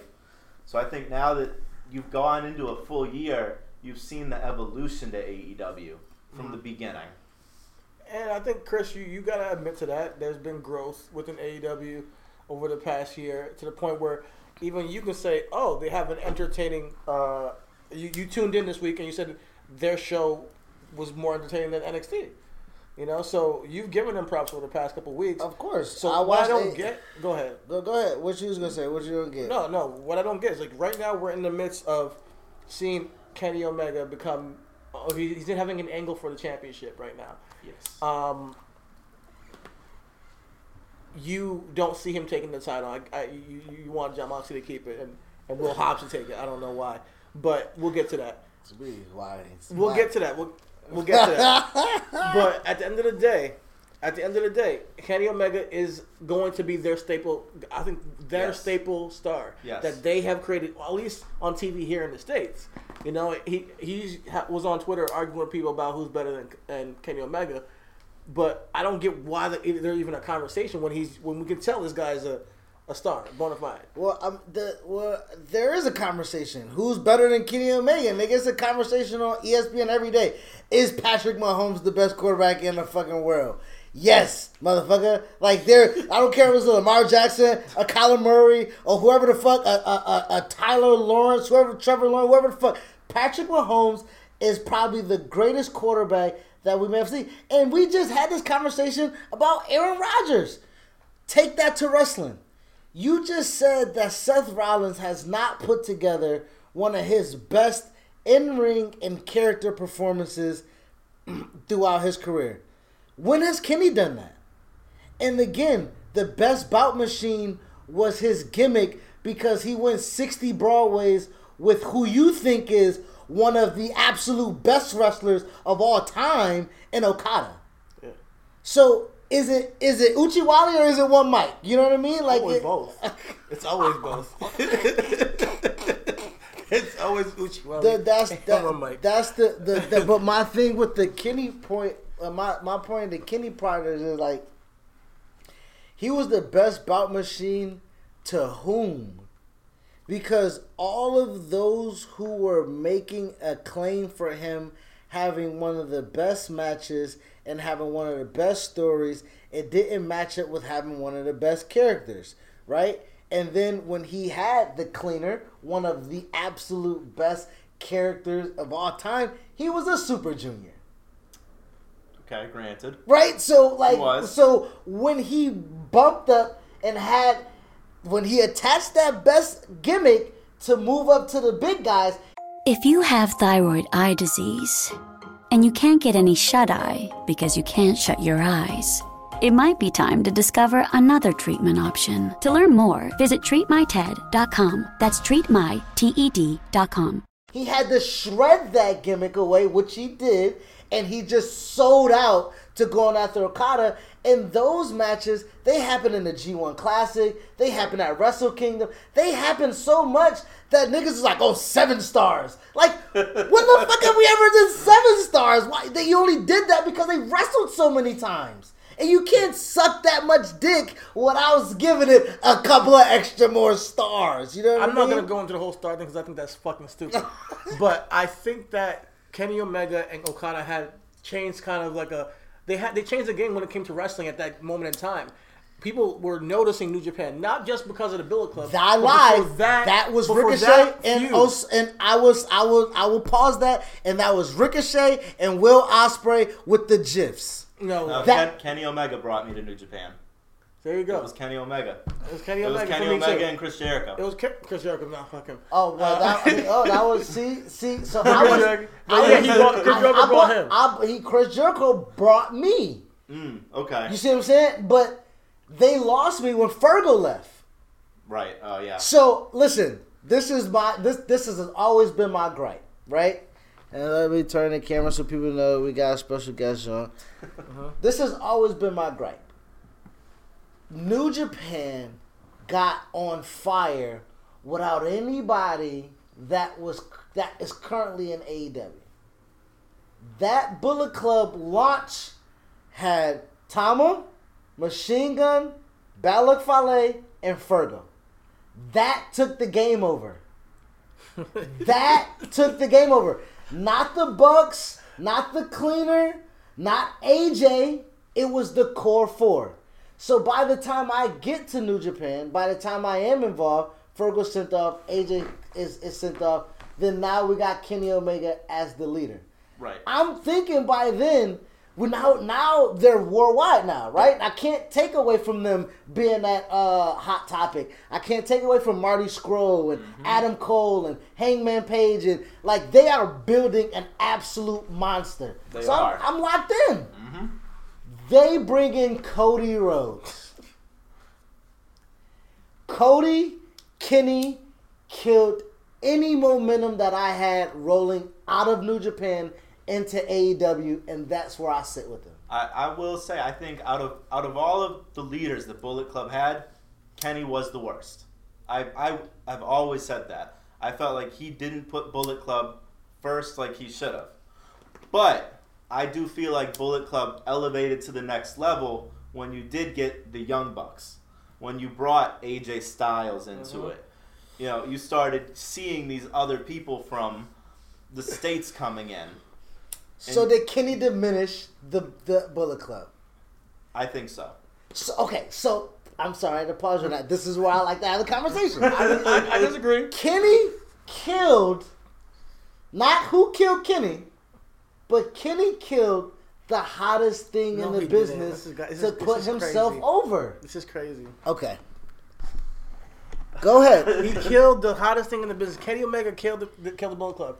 Kenny, okay, we just said... we already discussed that killing the Bullet Club was making Jay White the leader.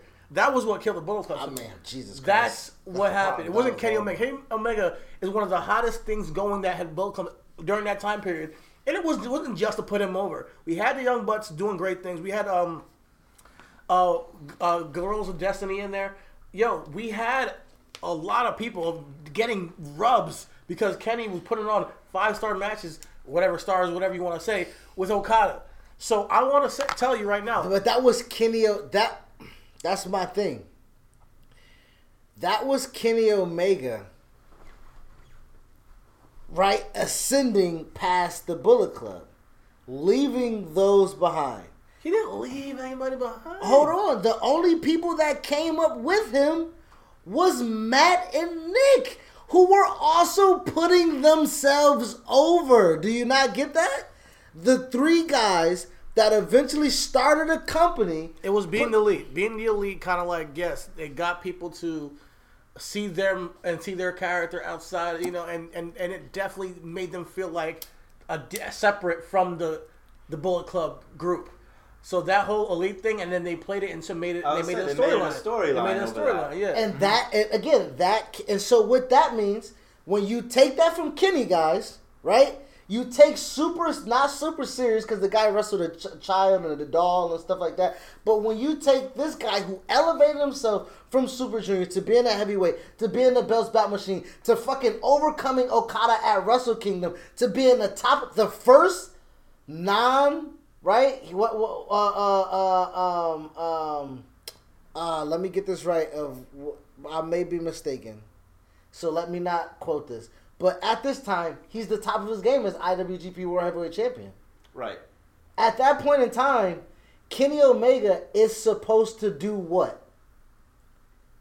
He's supposed to, with the guys that he has, with the crew that he has, with what they built with the Bullet Club, what is he supposed to do as champ then? Put them over? You trying to put them over? He's supposed to elevate everyone. Exactly. But, I mean, you could look at this. I mean, that's a whole different subject right there. Because then you look at New Japan, and Okada was champion longer than almost anyone. And all the people in his faction, he didn't really elevate with him. Yeah. So then now you're getting into a different thing. Yeah. That goes back to my best wrestlers, too, where collectively, that's why I never put Okada in a top 5. I would say, because I would never diminish his top 10. Right.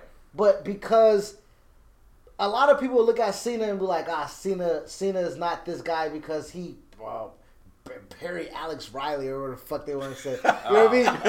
But like, you know, but Cena puts over guys that he knows can carry the business. Yes.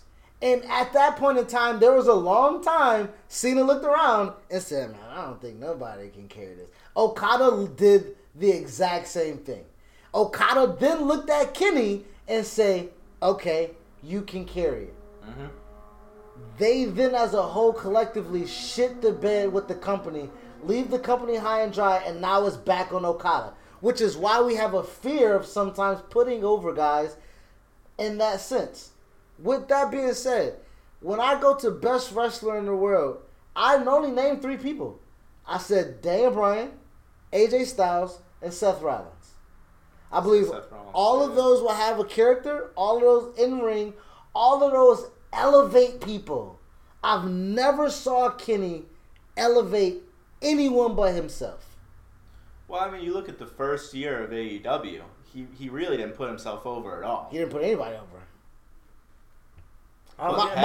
Moxley was a feud that he had, and then after that, he was in a tag team with Paige, which I feel like Paige did more for himself than Omega could have done for Paige, with also a slight to Kenny.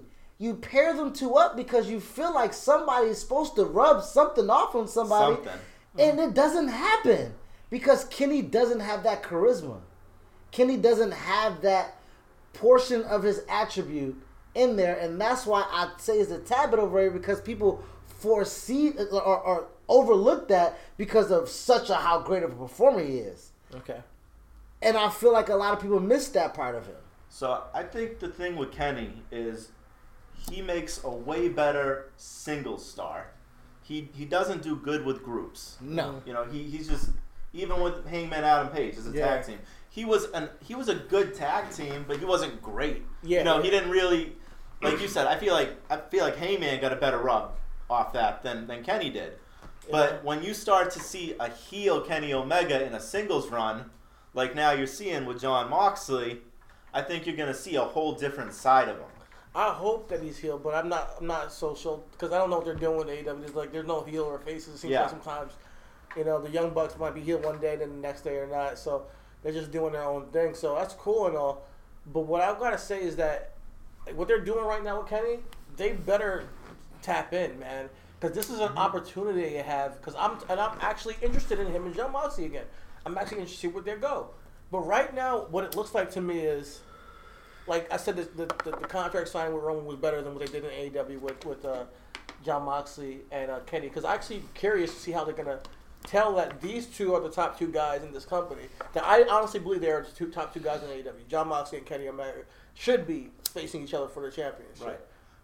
You got to tell the story.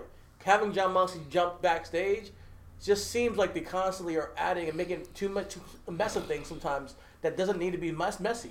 Look at what they're doing with MJF. It just seems messy. They're kind of wasting the guy. And that's to me. I'm just whatever they're doing is just corny to me. Right. You know, I know a lot of people like what the Inner Circle is, but they've always been corny. The Inner Circle is just not for me. Like I hate everything they're doing. Sorry, but I hate it. I remember you saying that before. I can't hate. Yeah, but yeah. So when it comes to certain things with AEW, I feel like they just are so close to being like really good, so close to being perfect, and they just miss the ball. They do too much at once. Yeah. I feel like. But when I complained that AEW was Impact, people yelled at me. It's and not. what was Impact's problem? They did too much. Right? Impact had great wrestlers. Impact had simplistic storytelling. Impact had a fucking crazy, dope-ass looking ring. Impact even brought good wrestling. Like Kurt Angle had his best kind of run when he was in it. But they ended up doing too much. And I believe AEW, unfortunately, has an early rep. And when you have an early rep of doing too much, it's hard to outbeat that. It's hard to come back. It's like Impact. It's hard to come back. It's Jameis Winston, man. Jameis Winston threw 30 interceptions, but he also threw 30 touchdowns. But they got Taysom Hill being the starting quarterback for New Orleans. Because you just can't. Once you see it, you can't unsee it. I think you got to give him a chance though, to clean it all up. They're just dragging it with the inner circle stuff. You tell me what you think about that stuff. So okay, So for me, that's the best thing going on in AEW actually. Oh God. And okay, just follow through with me. Okay, follow through with me. So you had this whole thing with Chris Jericho and MJF, and I follow all the podcasts and everything. Yeah. Jericho said he really wanted him in the inner circle in the beginning, but there was just issues where they couldn't do it. So this was a way to get him in. But I like the dynamic of it because you have so much disruption in the group. You got Ortiz and Sammy, who have an issue with MJF and Wardlow. You got Wardlow and Jake Hager, who just can't see eye to eye. Uh-huh. You got Santana, who he just seems to be going with it. He's just happy just with whatever. And you got Chris Jericho, who's just oblivious to all the issues going on. So you got all these stories that can come together over time. Different matches, different storylines, which I think it'll come to another Chris Jericho and MJF eventually. But I like the dynamic of just being able to have all of this different stuff at once going on. This whole thing to me better be to put over MJF as your top heel or it's not worth it. Right. I'm like, what is the point of this all? Mm-hmm. Put over MJF as your top heel now or it's not worth it. And I get you got these other storylines playing into it because I just think that they're not going to utilize it anyways. I don't trust them to utilize those storylines because I think they're going to be blow-off matches and then you're going to forget about it and move on. And do I really want to see a storyline where a guy who's in a wrestler is just wants to buddy around with other wrestlers? That's his goal. He legit had to beat Chris Jericho to hang out with him. Yeah. That's not what I want to see from my wrestling. And I want to see some competition. So I've always liked him being, if he's gonna be your top heel, you gotta have him either infiltrate the inner circle to take over it or dismantle it completely and have him just go on a tirade about why they're the fucking shits. And I believe they are the fucking shits. That's my own opinion, and I get a lot of people like what's going on with it. But if they don't put MJ over as the top heel, at the end of it, it's all for nothing for me. Yeah, they have to definitely do something with him by the end of this. Yeah, I think you put up a good point where you said just one-off matches, and that's always been one of my kind of gripes with AEW right now. Yeah. Is they got almost like a Ring of Honor mentality of where if you tune in weekly, they'll just throw matches together and then you won't see it ever again. Yeah. So I get you on that. And it's cool because you do see some cool ass matches, and I like the matches. You'll catch one week. I'm like, oh shit, I didn't know I was gonna get that. But there could have been so much build up. Exactly. And that's what we gotta find. And I think they know their audience, so they know their audience is just there for the matches. So that's what I do. But me, when I see a one-off match, and I'm like, that's something that would have meant so much more having they told a story going into it. Even the Full Gear, Young Bucks, FTR, great match. I felt like it still lacked something where they could have meant a whole lot more. And that's just my take on it. But I like what they're doing with AEW, and they have a lot of real pieces to really be a unique alternative long term if they can get it all together. They got the utilities. That's the thing. Yeah. They got the utilities. They even got their own stadium. I mean, like I said, we're living in COVID right now. This is one of the biggest issues right now. If you're, a wrestling promotion, is where you're gonna wrestle. They even have a stadium just for them. So they got to figure out how to put stuff together. And I trust that they will. What do you think about the landscape right now with the AEW, where you got Kenny and John Moxley. Right. You got what's going on with Cody and Team Taz. I know that Will Hobbs turned. We can talk about that in a minute. And then we got Jay Cargill, and the Shaq thing. I'm not sure what's going on with that. That's weird. Yeah, I don't get that yet. I'm still trying to figure that one out. That was a really weird thing. Just it came out of nowhere. Yeah, so I'm not sure if Shaq's showing up or not, but if he doesn't show up, that was a waste of time too. So we'll see. This week we had Top Flight. Mm-hmm. That was amazing. That was a really good match. That was amazing. Yeah, and there were some young kids who I got to give some credit because They signed them full time there. I think that they're definitely main play for the tag team division over there. One thing about AEW, they do acknowledge the past, right? They don't talk, of course, the E or whatever the case may be, but they'll talk about those young kids and, where they came from, what they did previously, which I do appreciate. I definitely do appreciate that. I mean, listen, you looking at AEW and you talking about I have faith in them.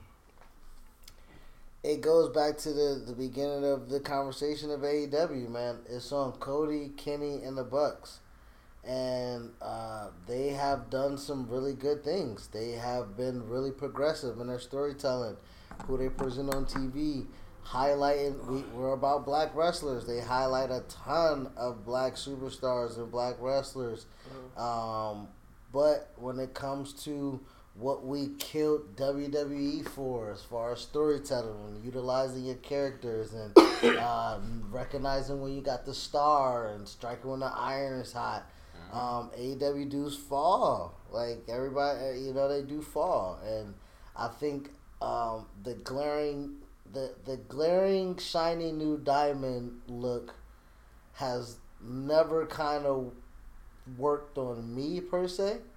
I do value that it is a diamond, right? But I'm not a diamond inspector that's going to be like, oh, if you look deeply, there's a flaw. If I know diamonds and I can spot one, then I'm going to say that that's a flaw. So AEW is a flawed diamond. I can say that. They are a flawed diamond, and that women's division needs some upgrading, needs some upkeep. We were just talking about that. The tag division, there's just so much talent in that tag division that they don't know how to properly book it. They are over. They prided themselves on having a great tag team division, and then underutilize 80% of the tags on the roster. And Rusev. Oh, fuck out of here with that guy. I think they became their own worst enemy with the tag division. Yes. Because they hired too many tag teams. Yes. But I do think that if COVID didn't hit, we would have had that second show by now.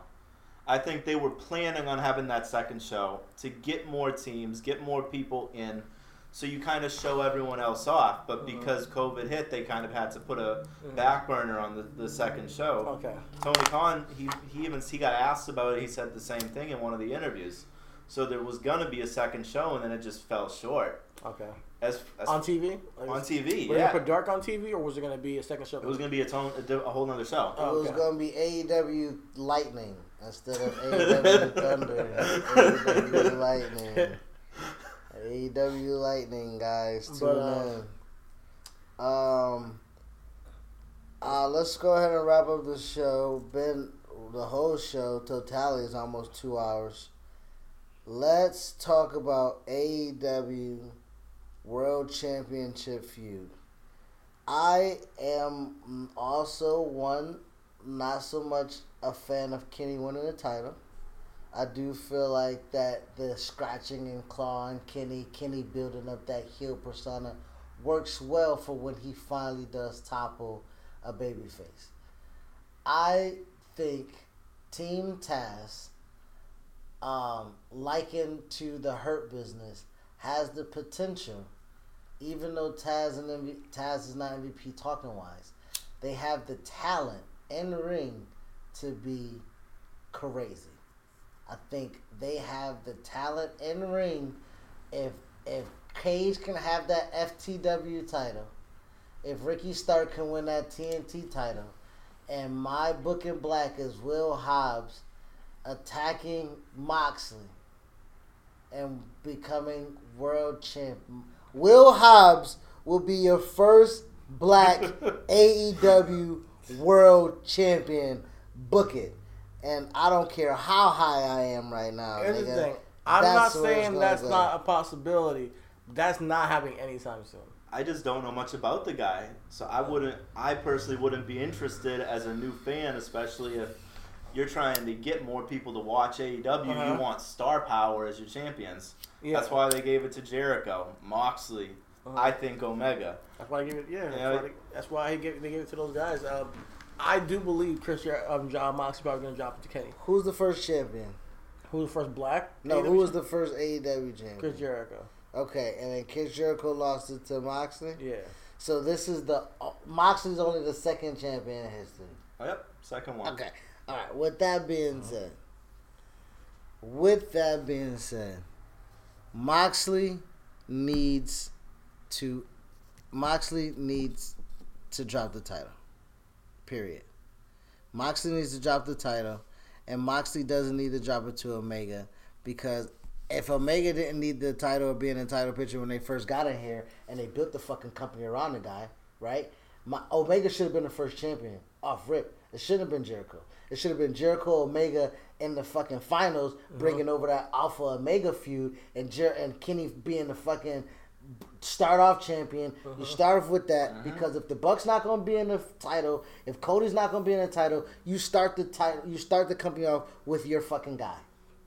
Yeah, I agree. So with that. Omega should have been a guy. He doesn't need the title now. If he didn't get it then, he don't need it now.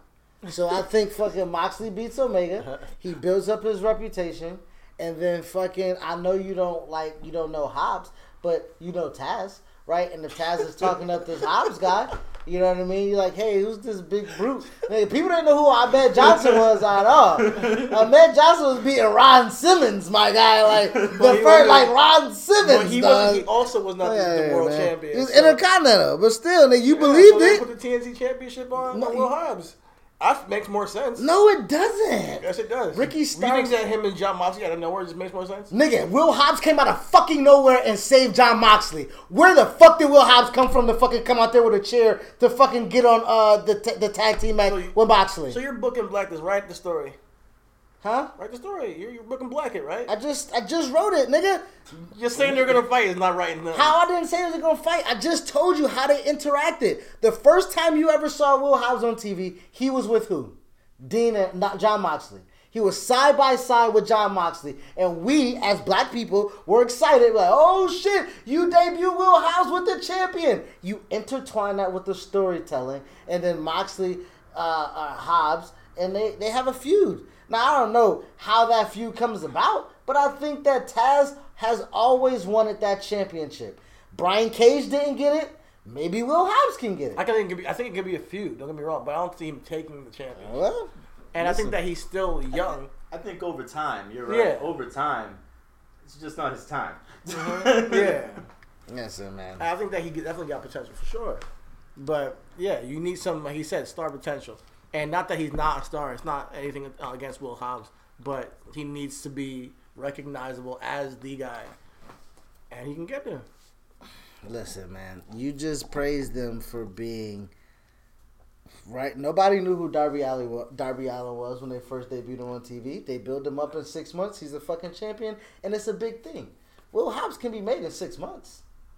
And if Moxley is going to be your longest reigning champion for 6 months, bring him up, knock him down. You got fucking Omega. You can have 2 feuds with him. You can bring Lance Hoyt. You can, or Lance Archer. You can do another match with him, and then you can make Hobbs in the middle. In the meantime, that's just me, because I don't see nobody else. Anybody else takes it off is what, Paige? Is Paige? That's it. Pac is not going to be in there. No, you got Pac and you got... Nigga, they just did the Death Triangle. He's not going to elevate himself. You got Pac and you got Kenny. Kenny's taking the title. I think Kenny's taking that strap. Yeah, Kenny got to get it. If Kenny Omega is the champion...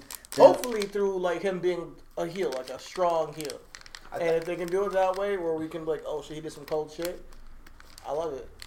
See, I hope if and when he takes the championship, he takes it and he's got that cocky persona that you did see in New Japan. Yeah. Because the thing is, like, you don't see in AEW him really cut promos, but he's a great promo if you let him. I think that he's not a great promo. I think he can. Yeah, I think he can talk sometimes. He's like Brett. He can talk. He's not a great promo. Let's not talk about Brett, man. Let's not talk about Brett. Yeah, I ain't got the time, man. Let's not got the time, man. Let's not talk about Brett, man. Brenda's an awesome B-side, and I believe Kenny Omega is a very fantastic B-side. Right? I got brought to New Japan because the alpha was Chris Jericho. Okada was the alpha in New Japan. Right? Right now, Moxley's the alpha in AEW. Omega's a great B-side. And when you're a B-side, you kind of get overrated to being super artists. Yeah. With that being said.